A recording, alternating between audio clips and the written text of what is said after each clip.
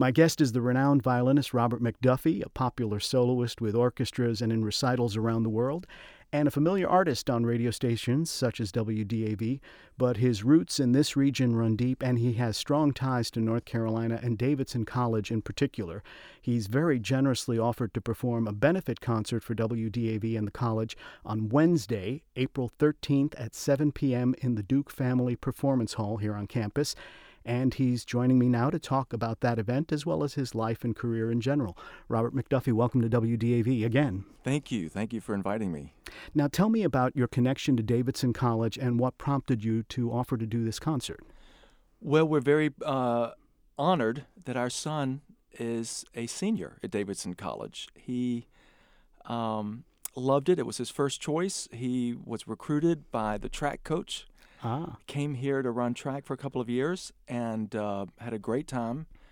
And then I think he saw that Davidson's a tough school and realized that, was an English major, and refocused his energy to academics, and is now the editor-in-chief of the Davidsonian newspaper. Very proud of him. We have seen how he's grown, and he speaks about his professors, especially his English professors, so often. And we're just really, really thrilled that he's getting this amazing education down here. So we love Davidson, and I'm really delighted to be able to perform here.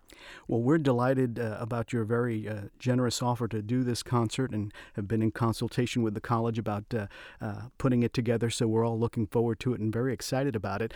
Give me a little idea about what you've got planned for the program of the concert. I want it to be really enjoyable and fun. I don't want to. One time I played a concert at the University of Georgia, and I played a piece by Tobias Picker, and a piece called Invisible Lilacs, and I said, this is a very important piece by a very important composer. And I had a couple of people come backstage. They were actually guys I'd grown up with in Macon who had come up to support me, and they said, who are you to tell us what's important? Why are you telling me what's important? I mean, shouldn't we decide that? Now we're all intimidated, and if we don't like it, then we feel stupid. So I want to play kind of my favorite works that are challenging for me, but also really enjoyable for this audience, especially if it's a benefit. I want people to feel really good about the music that I'm playing. So I will play some of the Vivaldi Four Seasons. Wonderful. I'm bringing up some students from the McDuffie Center for Strings at Mercer University in my hometown, and we'll just give a good show. We'll play from Vivaldi and also a movement from the Philip Glass American Four Seasons, a piece that rocks out and has become really popular. And so we'll play some seasons, and then I'll probably play some pieces that I love and that I'm passionate about.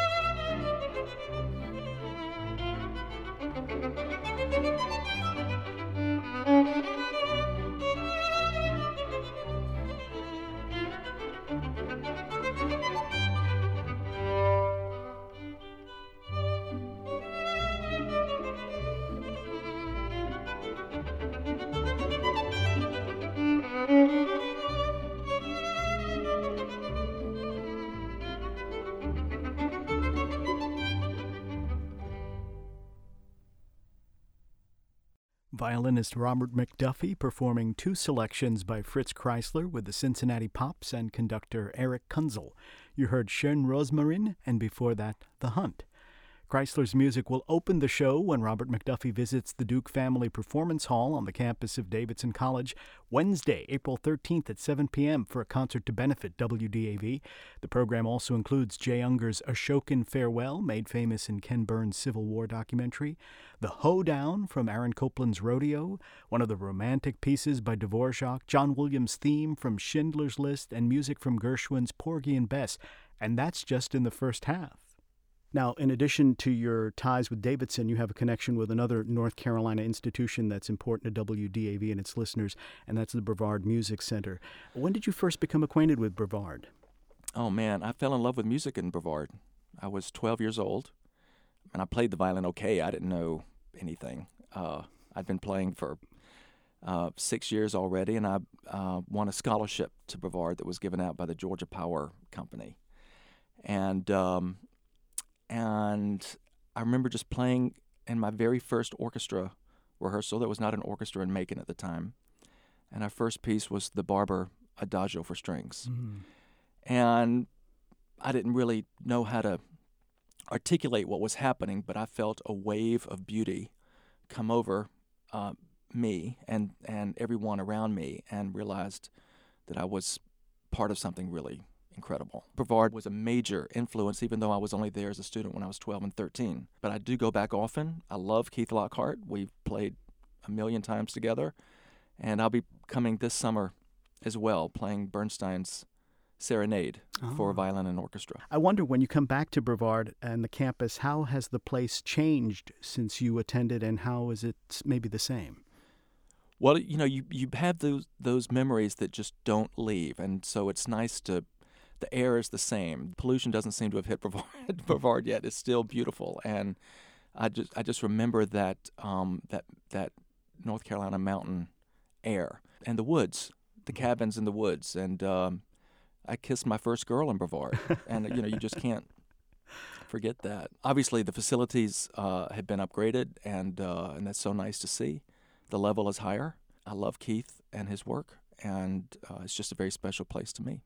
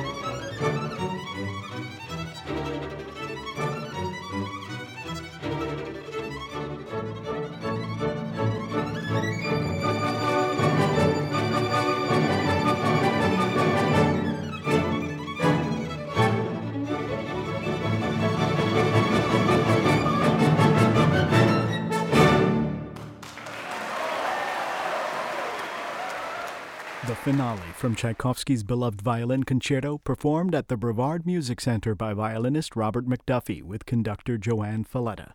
Robert McDuffie comes to the Duke Family Performance Hall on the Davidson College campus Wednesday, April 13th at 7 p.m. for a concert to benefit WDAV.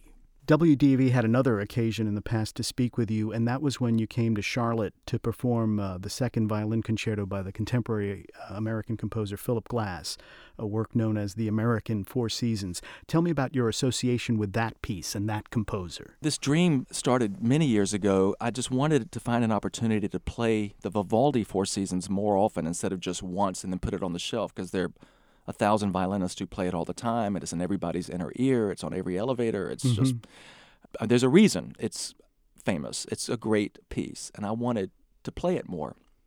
But I knew that I wouldn't be able to have the opportunities to play it unless I paired it with something that was provocative yet still important. And I've always loved Philip Glass's music. I'm seduced by his writing. I'm totally manipulated by him, by his music, and I don't mind saying that. And I actually think that he's America's Vivaldi. They both received the same kind of criticism. People said that Vivaldi wrote the same concerto 500 times. But that's really unfair. I went to him and asked him to write an American Four Seasons, and I told him that I thought he was America's Vivaldi, and I think he was pretty flattered about that. But I asked him to substitute the synthesizer for the harpsichord and to tap into that indigenous rock and roll Philip Glass music that turned David Bowie on, that turned Paul Simon and David Byrne on, but still adhering to his own values, his own musical values. And he was really excited about it. It took him a long time to write it, but once he did, it took off. We've already played it in 84 cities around the world, and we'll be doing it here at Davidson, the last movement. But he was very proud of it, and when he heard the slow movement, the second movement, he did say that he couldn't believe he wrote something so beautiful. So it even surprised him. And that combination has seemed to work really well.